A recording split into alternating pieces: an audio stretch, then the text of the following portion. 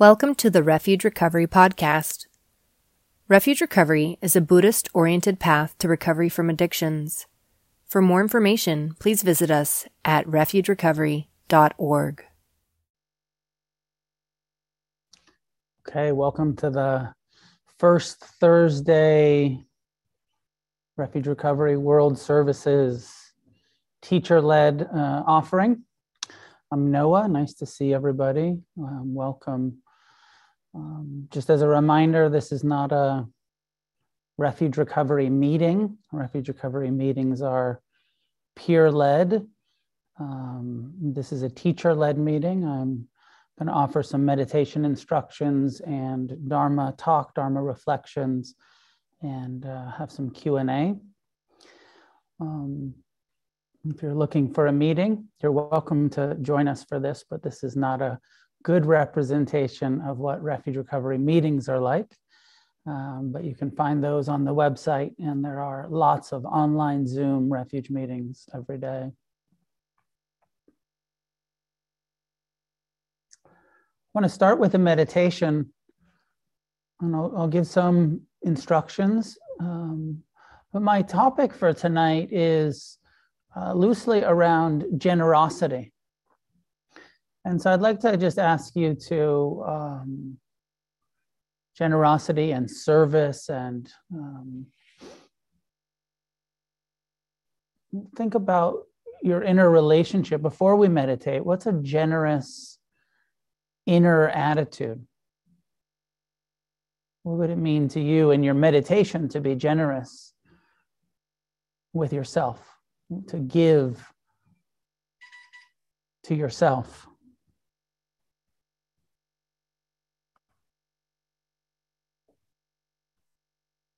And as we sit tonight, try to bring that attitude of generosity that, maybe it's as simple as giving your full attention, your generous attention to the present.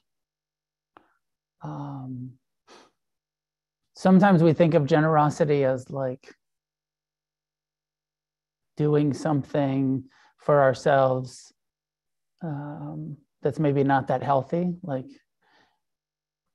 I was being really generous with myself when I ate all of that unhealthy food. Or so think of the generosity here and the bigger picture of our recovery and of the Buddha's teachings of giving that which leads to freedom, rather than temporary pleasures or comfort. Or, one of the things that we're doing in sitting meditation is learning to be uncomfortable. And it can be so counterintuitive to be like, I'm just going to sit here, and it's an act of generosity to be in pain and to tolerate my pain and to be mindful of it. And ultimately, the most generous relationship that we can have is compassionate response to our own pain as well as the pain of others. So try to frame it like that. If it's helpful, if you want to, try to frame your meditation in that way tonight, that the intention is to be present fully here with what you're experiencing, with this attitude of generosity, giving our full attention to our own moment-to-moment experience, and that it's actually incredibly generous to stay with discomfort rather than avoid it. And I'll talk a little bit more about that afterwards in the reflections and Q&A. But find a way to sit that's upright and relaxed, a meditation posture. And as you're ready, allow your eyes to be closed.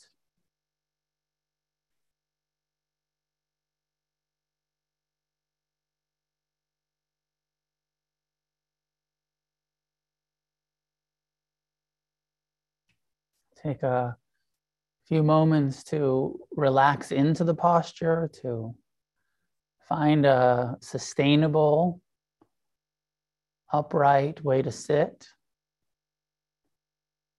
and release any tension that you can release in the eyes or face, the jaw, the brow.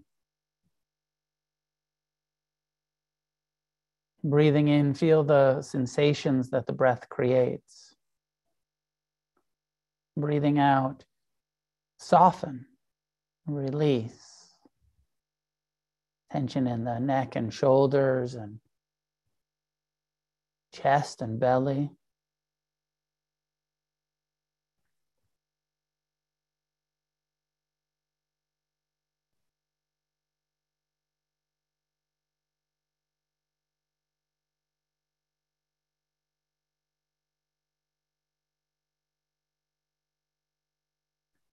With each exhale, softening.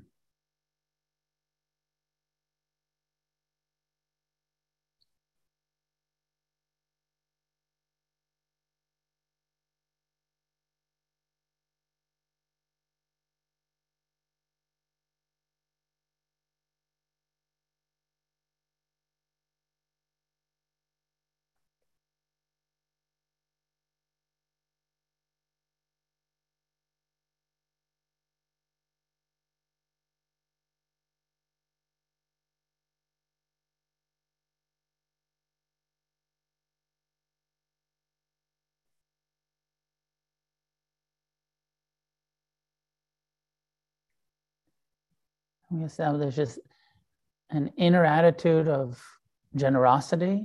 Often I call it friendliness or loving kindness. Be generous with your kindness towards your mind, with your friendliness, with your forgiveness, rather than feeding the stories about the past or the future. Letting the thoughts be in the background as we give our full awareness to the present time embodied experience. Sitting here, feel the contact with the sitting posture, whether you're on a chair, a cushion, couch, bed, wherever you are.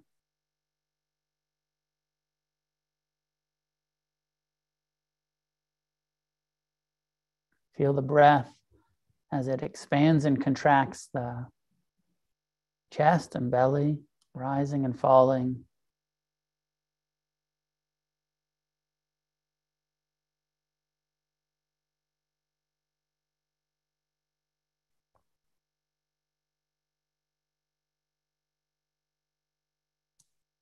Present time, non-judgmental, kind, and investigative awareness. Investigating the sensations, the impermanent nature of the sensations that we're aware of.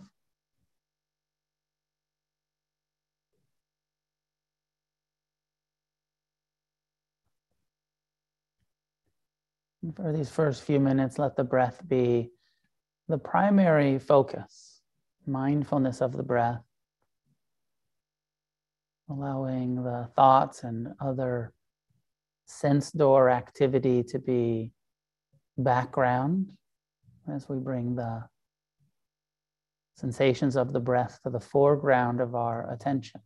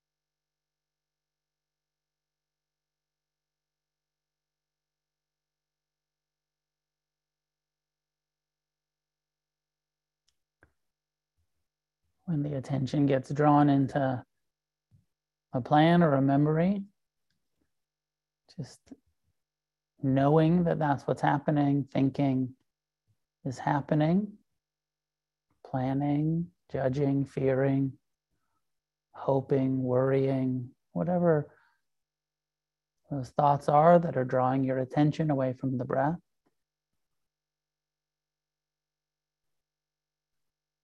Be gentle as you return to the breath.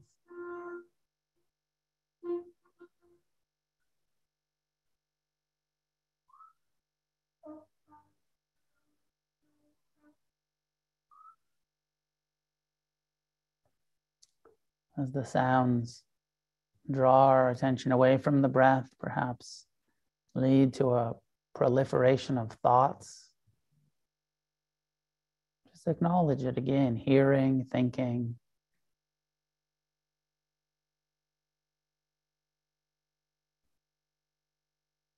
And then coming back, choosing to return to the body, here, now. Breathing in, know that you're breathing in. Breathing out, know that you're breathing out.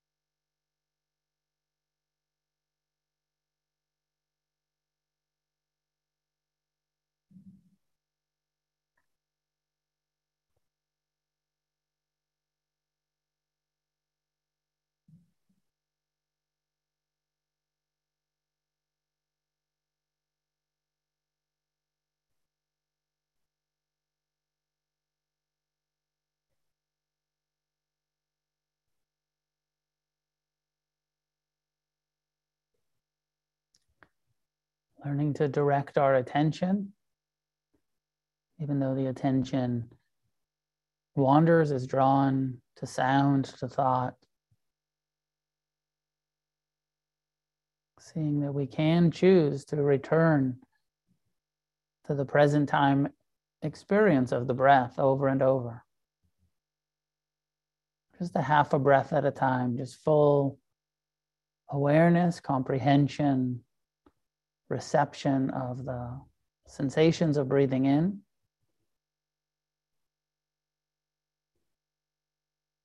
And then just half a breath, full awareness of the sensations of exhaling.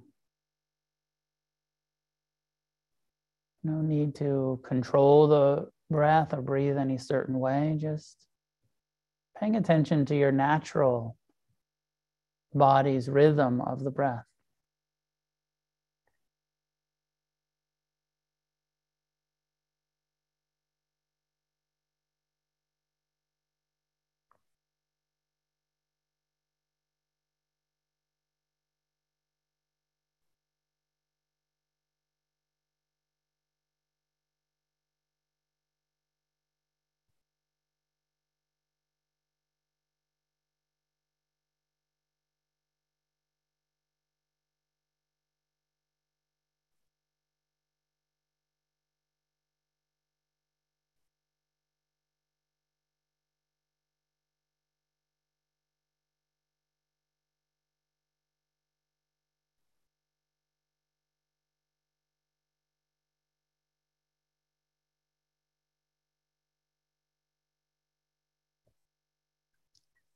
When you notice tension in the jaw or the shoulders or belly, remember to soften. Let go. Relax into an undefended posture.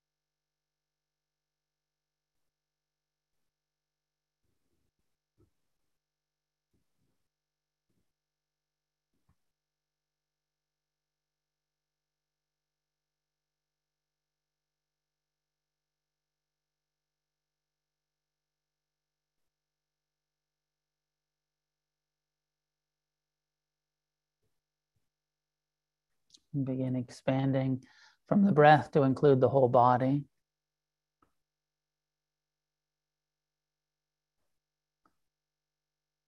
This body, with all of its parts, the skin, hair, nails, the externally interacting parts of your body, where you feel temperature, sensation, and the internal, the organs, the bones, the veins, arteries.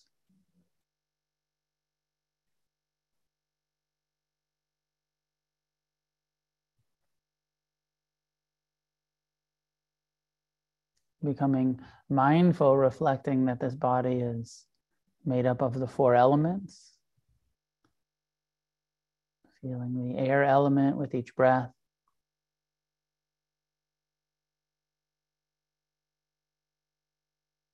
Sensing the earth element in the contact. The bones.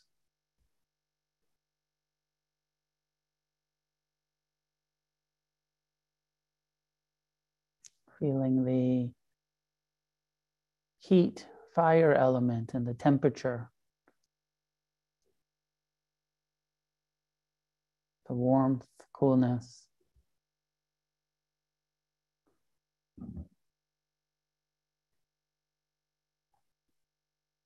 And feeling the water element, becoming mindful that this body is majority fluid,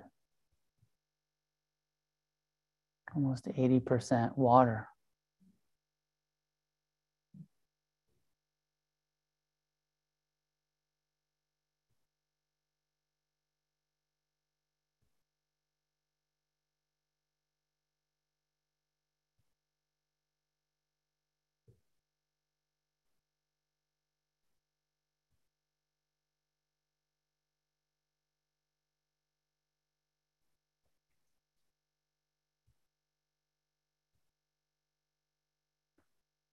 And this body has 6 sense doors, 6 ways of knowing, through hearing and seeing, smelling and tasting, feeling, sensations, and thoughts and emotions that arise in the mind and are experienced in the body.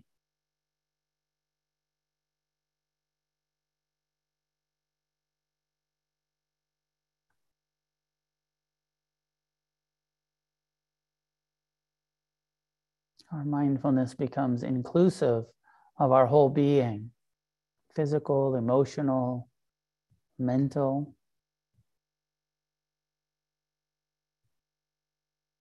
present time, kind, generous awareness towards your mind, your heart, and your body.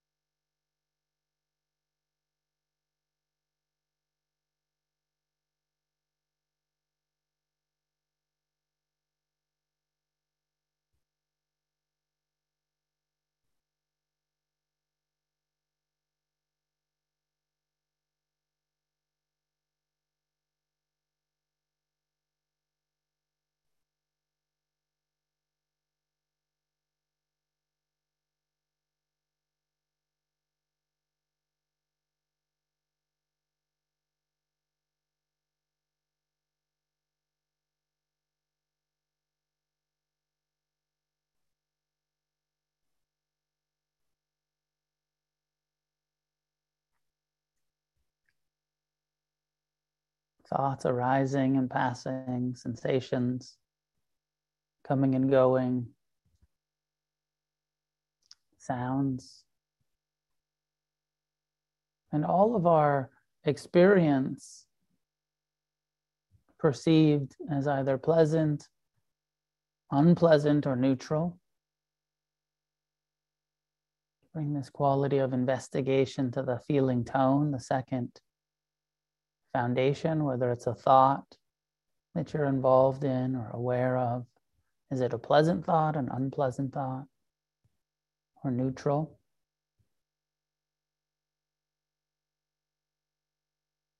The sensations here in your body, some pleasant, some unpleasant. Much of the body probably neutral. We get so focused on what's wrong, on what's unpleasant, what's painful. What's not painful in your body right now?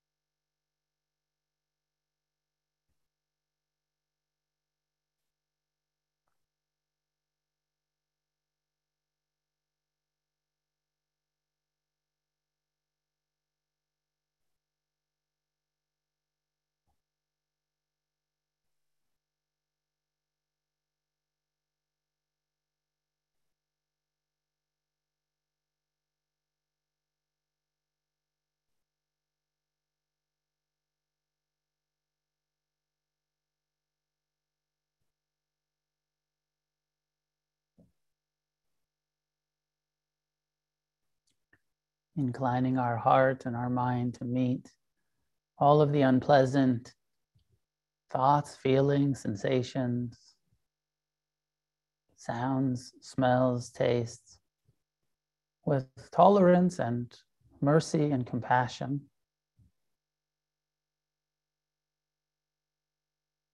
Inclining our heart and mind, training our mind to meet pleasure with non-attachment, non-clinging.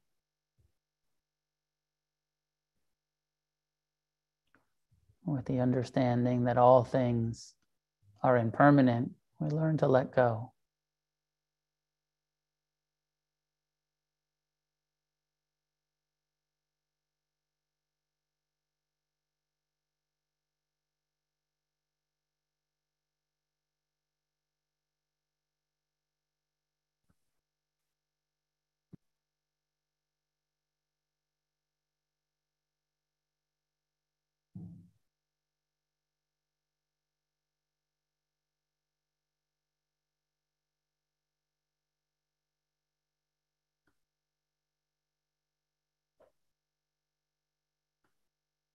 Ending this short meditation with the loving kindness phrases, saying to ourselves, may I be happy, may I be at ease, may I be free from suffering. These generous, loving intentions towards ourselves, even if you don't mean it yet. couple more times to yourself in your own heart. May I be happy. May I be at ease. May I be free from suffering, the suffering of addiction, the suffering of attachment, of aversion, of resentment. May I be free.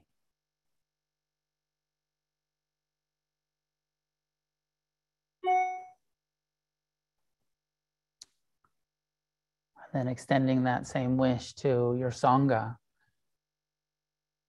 55 other people here in the Zoom room with us right now, live, meditating, sending loving kindness to each other. May you be happy. May you be at ease, find well-being, contentment. May you be free from suffering, the causes of suffering. May you learn to let go, to forgive.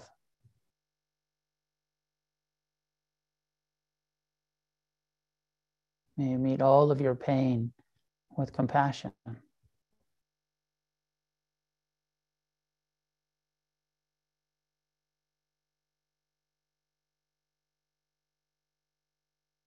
And extending this wish outward in all directions to the other loved ones in your life, Sangha, community, friends.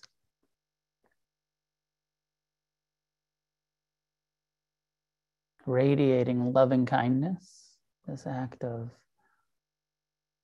generous intention, goodwill.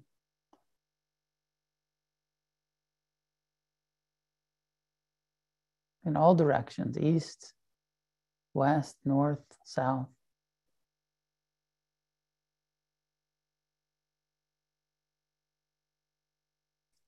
Including all sentient beings in our generous, loving, kind intentions. May all beings be at ease.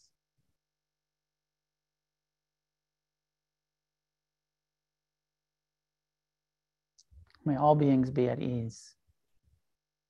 May all beings be free.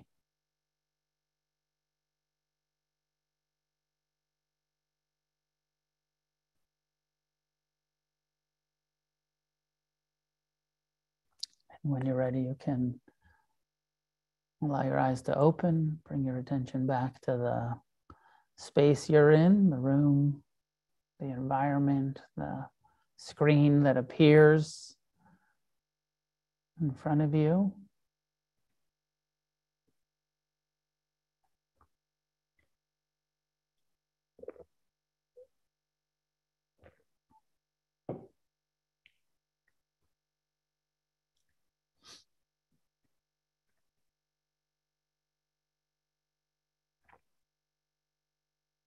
I want to talk about generosity, service, and just how necessary it is for us on our path of recovery to dedicate some amount of our life's energy to being generous and being of service and giving freely of our time, our energy, our resources to each other. It's said, it's thought to be true that generosity, what we call dana, the importance of giving of our time, of our energy, of our sharing our food, sharing our resources with each other, is said to be the initial teaching that the Buddha most often gave to people when they came to learn this path of enlightenment. Before, which I think this is important. Before teaching meditation, you think if you we're going to go see a Buddha, the Buddha be like, hey, Buddha, teach me how to meditate. And be like, first, I want to teach you how to give. Before we're going to get to the mind training, mindfulness, compassion, forgiveness, first, non-attachment, right? Like exactly what the meditation is going to teach us. Learn to let go of our selfish, self-centered, self-seeking, I, me, mine, my stuff, my tendency that we're all born into, and it seems to be the case that part of birth, part of incarnation, part of existence for humans is a self-centeredness. There's something about our mind, our big human brain, that thinks about itself most of the time. And as far as I can tell, it seems to be just like a survival instinct. It's not your fault. It's like, self-centeredness sounds like a insult, doesn't it? Like if you call somebody conceited or vain or self-centered, or it's like a diss. It's like you're talking shit, like, oh, you're so self-centered. But Buddhism, and one of the things I love about Buddhism is that it just normalizes the human condition. And it says part of being a human, and as addicts, I think that on some level there's even more like intense experience of the human condition. But part of being a human is that you're going to be thinking about yourself. You're going to have conceit, vanity, and even the people, some issues around self-esteem, self-worth.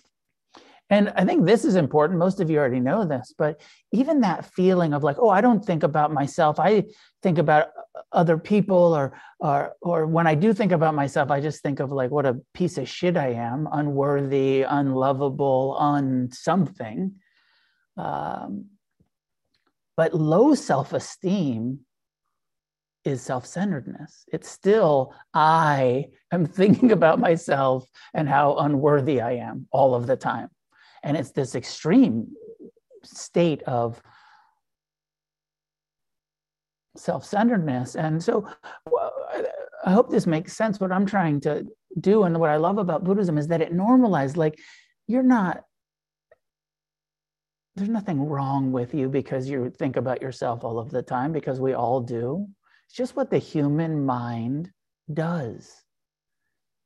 And because that's true for everyone, generosity, being of service, thinking about others, putting ourselves in an empathetic, compassionate, generous, and training the mind to do that, because the mind isn't very good at doing that all by itself. And we have varying, I think that it's hard to talk about all humans or all addicts, because we have different levels of wounds, different levels of neurosis, different levels of mental, illness that we're dealing with. So it's not like, it's hard to say like, oh, this is true for everyone, because there's different levels of it. Self-centeredness is true for everyone, but there's extreme levels of self-centeredness. And then there's, some people who are quite easily other-centered, very generous, very naturally giving. And I don't even feel, qualified to talk about the self-centeredness of codependency. And how that sort of phenomena of like, no, I'm like always thinking about someone else, but how there's so much self-clinging in that, externalizing and putting our needs for other people to be different than they are. So in Refuge, we say right from the beginning, this is coming from the Buddha's teaching, be generous. Even the structure of our meetings, let's do a donation-based, freely offered.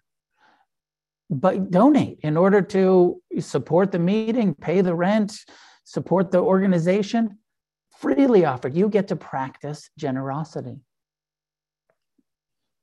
In Refuge, we have a $5 suggested donation for the meetings.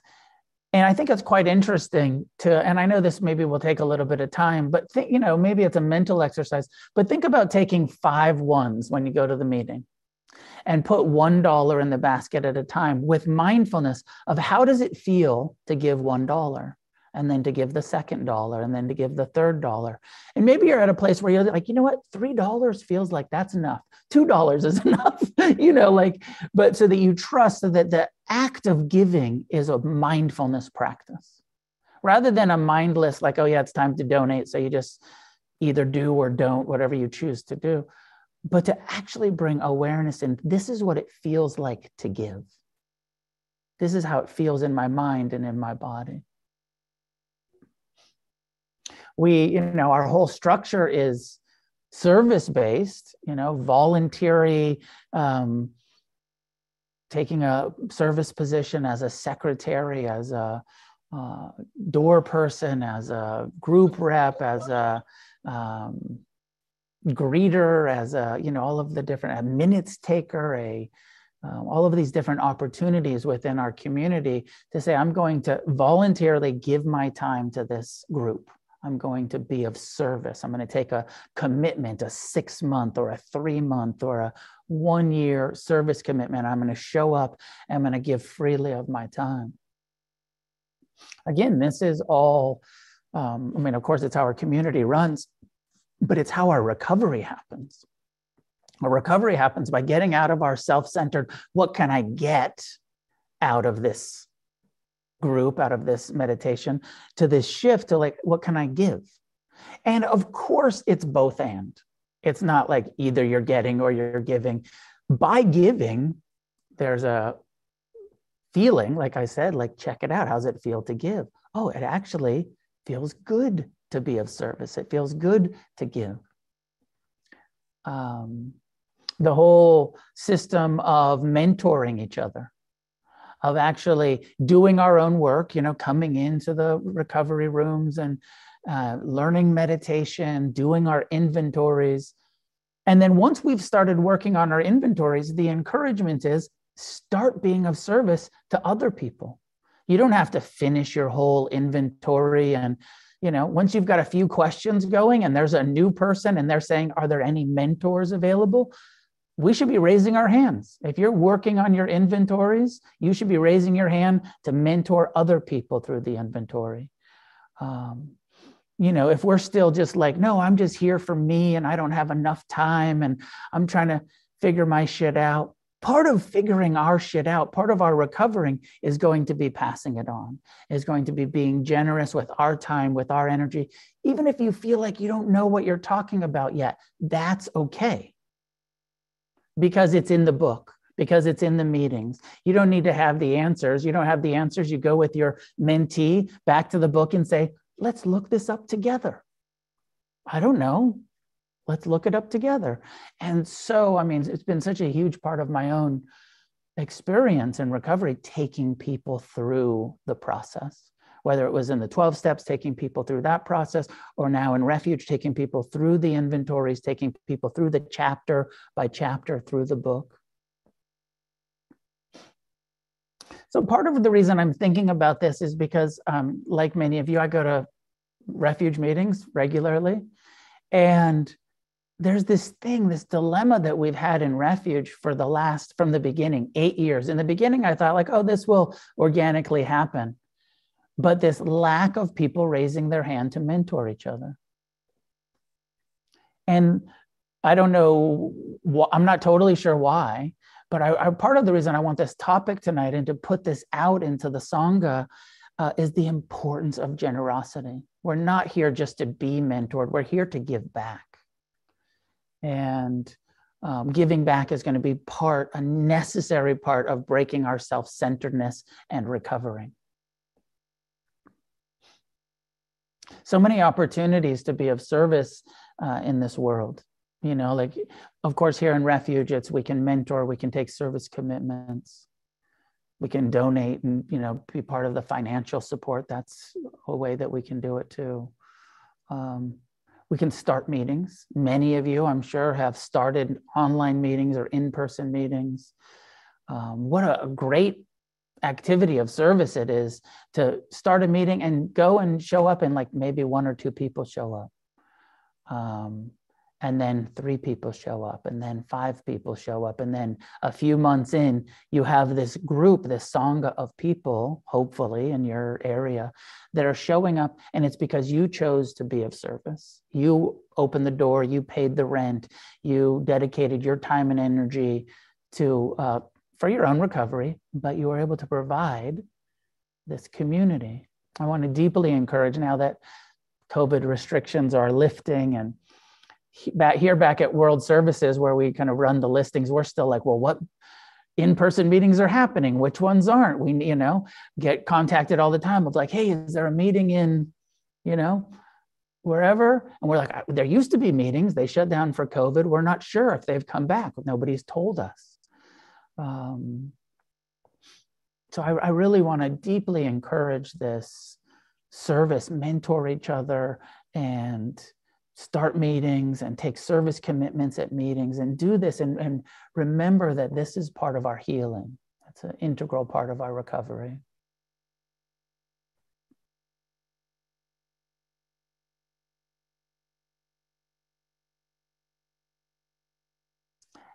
Of course, it's much bigger than just refuge recovery. Generosity, service, engagement. Having kind of grown up in AA, and them saying, we continue to be of service to other alcoholics, I always felt like that was too small. I love it. We do, and as part of peer-led addiction recovery, we need to help each other, be of service to each other. But I've always felt like this world, there's so much need. And so early on in my recovery, I started volunteering at hospice. I started working for an AIDS outreach program, doing street outreach. I wanted to be of service to the world in a much bigger way than just helping other people in the recovery rooms. I think it probably, in Buddhism, I heard about creating a positive change on this planet. Now, we're doing that when we're of service to each other in recovery, when we're generous and we're mentoring and we're showing up and doing the commitments at the meetings. But maybe this is my own thing, but my sense is a socially, politically engaged, whether it's for the environment or for, whatever cause, whatever population, whatever demographic, animals, environment, social, political, service, engagement, I feel like is key. As refuge recovery, we're not going to tell you what kind of service to do or what kind of engagement to be in, but just a really strong, passionate feeling that it's important to be engaged in something that's helping, that's part of the solution in recovery and outside of recovery. Maybe I'll leave it there. That's my sort of those are my reflections. It's what I've been doing in my recovery for all of these years. I've never had a time. I'm coming up, I'll have 34 years this year. And from the beginning, I've had a service commitment. I've done service. I've been sponsoring or mentoring or, leading people through this stuff. From the beginning, I've never not been engaged in service, picking up the phone, showing up to the meetings. And I think it's a core part of that, of why I've stuck around, how I've stayed in recovery sober. And it's encouragement that I want to pass on to you. May you all have successful recoveries, and may that be, maybe service be an integral part of your successful recovery. So I'll open it up for questions or comments or clarifications about what I'm saying. You can raise your hand in the reactions. I believe there's a little hand that will go up on your screen, and it's like a little blue hand or something. EC, go ahead and jump in. Hi. I'm new since I started attending meetings on Monday. And I was just curious, as you were talking about service, did you ever have groups in Toronto? Because I think I've just, the minute I landed in a meeting, I felt at home, and just, I've been practicing for a few years already. And so it felt absolutely right on the point.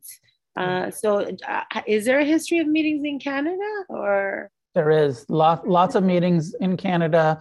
There was several meetings in Toronto. The Toronto Refuge Group was meeting at Shambhala for a long time, Toronto Shambhala. Right. I think they went online, and I think they continue to meet online, the Toronto Shambhala Group. Somebody here might know more, but it's a refuge meeting. And, and I think you guys have had more sort of lockdown than us. So like all the meetings keep getting locked down. We're still locked down. Phil, go ahead and unmute yourself if you have information about that. Yeah, I'm a co-secretary for the Trillium Group. It's out of Toronto, Tuesdays, 8 p.m. Eastern Time. Cool. It's a book study meeting. I'm one of the co-secretaries. So we get a nice little group. Where are you guys? Where are you located? Usually when right now it's online. Yeah. Right now it's online, but if we do get a hybrid going, it'll be at the Shambhala Toronto Centre Christie subway station. Very close to there. Yeah. So maybe EC and Phil, if you feel comfortable, maybe you could exchange. We should exchange, because I'm not ready to lead a group, but I would be interested eventually in adding to. You should be able to do that in the chat function if you directly chat each other, and then you can exchange and connect and support each other in that way. Thanks for sharing that, Phil. Thank you. Yeah, welcome. Jonathan, go ahead. Yeah, thanks, Noah. Thanks for the talk and the sit. I appreciate this subject so much. And as someone coming from like 12 step before refuge was a thing, like I feel the same, right? And I often reflect on like why exactly what you're saying, like why is there not as much like people putting up their hand for mentorship and so forth, right? And like it's like there's like the only thing that I come up with is like it's such a distinct difference in like where like back in old school AA, like people would like grab you and like make you do shit, and it's like kind of like not what we're doing here, right? And I think, I don't know if that's like the one distinction or if it's just like the newness of the thing, and there's just like it's just building, right? Yeah. But my question is this, totally unrelated to the talk and the subject. When are we going to get a Refuge Recovery daily reader, man? Like a 365, just like a little. Exactly. It's not a bad idea, I guess. Those are kind of nice things to have, right, on the toilet. something for the back of the toilet. It wouldn't be that difficult to actually just go through the refuge text and pull out little, 365 different little pieces, or maybe at some point I could write something like that. But thanks for the encouragement for that. The seed. Yeah. Adam, go ahead. Hi, Noah. Can you hear me? Yes. Okay, perfect. I'll make it super quick. I'm on my second truth inventory right now. And this morning when I was doing it on the way to work, I'm on two questions that I'm struggling with. What are you attached to? Make a list and name some of the specific sensory pleasures you crave. I was wondering if you could just elaborate on those two. Oh, you want me to tell you what I'm attached to? I'm attached. No, yeah, sure. But... the intention behind that is for us to get, to sit down there, pen to paper, and be like, well, I'm attached to my material stuff. Like, what material stuff am I attached to? Oh, I'm attached to these people, right? These relationships, these people, my pets, I'm attached to my image, myself, I'm attached to my fashion, just sort of like looking in that humble sort of like looking at, oh, here's all of the places where I cling and I probably suffer, right? Definitely suffer because I'm attached. So looking at all of that. And then, naming the sense pleasures of really kind of like, we're all somewhat aware of what such pleasures, but, whether it's, the sexual sense pleasures, just, food, I'm super attached to sushi or burritos, or, I'm attached to the good feeling of exercising or surfing, mountain biking, like the things that, like, when we don't get to do, we get kind of grumpy and kind of, we suffer about. It's not like I sort of like snowboarding or something like that, but it's like, no, I'm actually quite attached to riding my motorcycle. I'm actually quite, when I don't get to get out on in the ocean or in the mountains or whatever it is, it affects me. I suffer about it because I crave it, because I'm cling for it. Thanks so, a lot.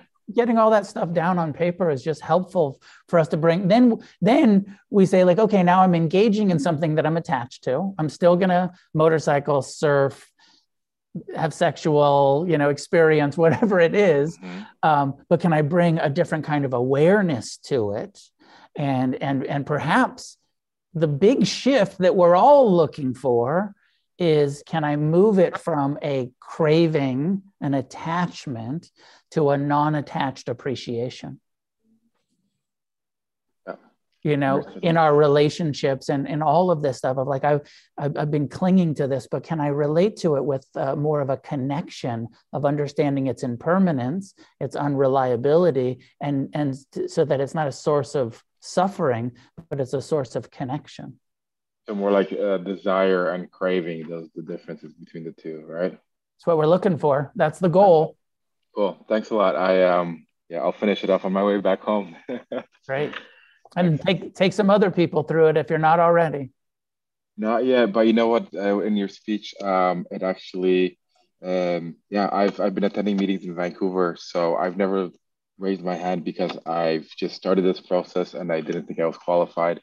But what you explained today is like, oh yeah, maybe that is a good idea, and give back that way. So thanks for that. Yeah, and it helps us so much when we're taking someone else and that accountability to them, and we're taking them through the inventories. It'll help you on your path as well as help them. So it's so key. Perfect. Thanks again. Caroline, go ahead, jump in. You have to unmute still. Sorry about that. Hi, I was just wondering if you're aware of a group in Montreal. There were meetings in Montreal, but I'm not aware now. Have you looked on the website and they're not listed right now? No, I don't see anything. I think that they went away around COVID. There's been two kind of issues with our meetings. If some of you are aware, some of you are not. Half of our refuge recovery meetings changed their name to Recovery Dharma and changed the program. And so the Montreal meetings might have changed over to Recovery Dharma. Okay. Or they might have just gotten shut down during COVID and not have been reestablished yet. Okay, I'll see what I can find. Yeah. And if and I don't know if you're brand new or not, but if you've been around for a little bit, and if there's anybody else here from Montreal, start one, right? Because Montreal's an amazing city, and a refuge recovery meeting is needed there, and will, support a whole bunch of people, including yourself. So that's the other piece of, like, when you feel established enough in your own recovery, start a meeting. All right. Thank you very much. Welcome.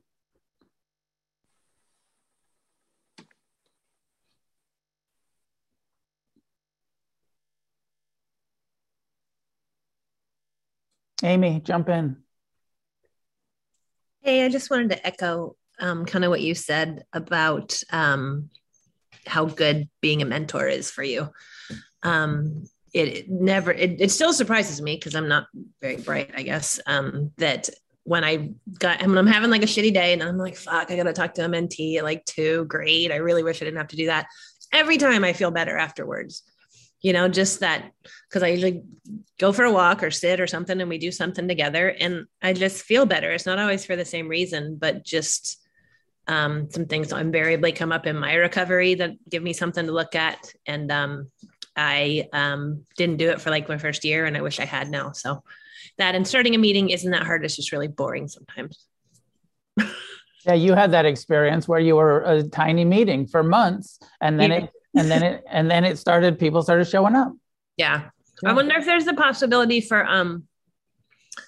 doing them hybrid too, having a laptop in there or something. I don't know. I know we were talking about that, but there are people doing hybrid meetings. Mm-hmm. I feel like we're so fortunate that we were able to transition to Zoom and have all of these Zoom meetings.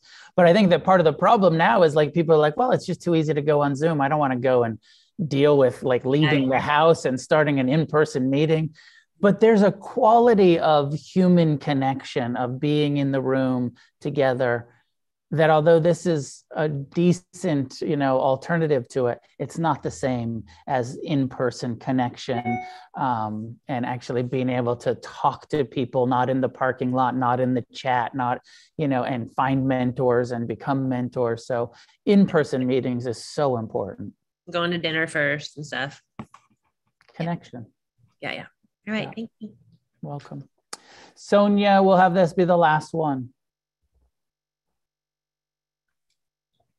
Hi, Noah. Thank you so much. I got so much out of your share tonight, and I'm brand new to the Sangha. I attended 2 meetings online thus far, and tonight as well. Could you just tell me, I'm not new to recovery, however, I have prior experience in another 12-step fellowship.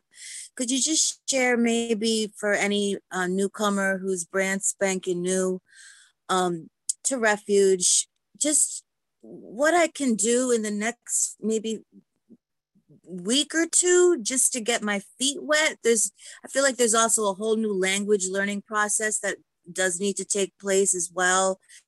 Maybe get the book as well, but obviously abstinence, maybe just some things you could share, please. Yeah. Coming to meetings every day will help, because then you get the guided meditation instructions and you get, some support with some people. We encourage the book. I encouraged in the book in the beginning, just do the simple mindfulness of breath. Keep disengaging from the thoughts. Keep coming back to the breath, and do that for at least 20 minutes every day. But more than just those 20-minute sitting meditation, as often as you can remember, disengage from the planning, remembering, craving tendency of the mind. Come back to the breath. Come back to the breath. So for the first couple of weeks, that can be your kind of core practice. Then we start to open to forgiveness, both mindfulness and heart practices, forgiveness and compassion. But you don't need to jump in there right in the beginning. Just start with the mindfulness, go to meetings, read the book, and find a mentor. Find somebody that you'll be able to get their phone number, and maybe even tonight, somebody here that could help Sonia or anybody else who's new that's looking for connections. EC, I think, is also looking for some connections. So, to be of service to each other and have some people that you can talk to about what they're doing. But, the core is meditation, meetings. The book is the guide through the process. And then, you'll start your inventory and you'll start to do that, but you don't need to do that right away. And give yourself a couple of months of coming and connecting and staying sober first. Great. Thank you so much. You're welcome. EC, did you have another question? I just wanted to comment, so it's not lost, just how much I liked what you talked about in terms of how self-obsessed we are, and the nature of that being human, and how there's different gradients. And I just thought that was brilliant, and it really helped with the meditation.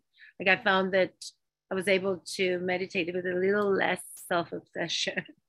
Great. So fantastic. Thanks. I'm glad it helped. It was fabulous. Thanks. Yeah, so glad it helped, and glad to see everybody. And for those of you, that didn't catch the previous ones, there's about, I think, almost 2 years now, or 1.5 years of these recorded on the Refuge Recovery World Services YouTube channel, so you can go back and listen to the podcast or watch the videos of these Thursdays. And I'll see you next month, first Thursday in April. I'll be back. I think my topic it's going to be about the importance of making direct amends and the process of making amends. And, again, it's somewhat connected with this topic of generosity and service and forgiveness. So I hope that you join me next month. I might change the topic, so don't hold me to that, but that's what I was thinking about, talking about amends. And this is, freely offered. Michelle put the Refuge Recovery donate button in there. This isn't a meeting. I do this. This is part of my service to Refuge Recovery. I don't get paid for doing this. But if you'd like to practice some generosity and support Refuge Recovery, there's a donation button there. And if you feel moved to donate, feel free to. And that would just help the organization. And may any goodness that comes from our gathering, our meditation, our discussion of the Buddha Dharma help each one of us heal and recover and be offered out, shared with all of the suffering addicts everywhere. May we each get as free as possible in this lifetime, and together may we create a positive change on this planet. Thank you, and good to see everybody, and see you next month. Refuge Recovery is freely offered. If you'd like to make a donation to support us, you may do so by following the link in the episode notes. We appreciate your generosity.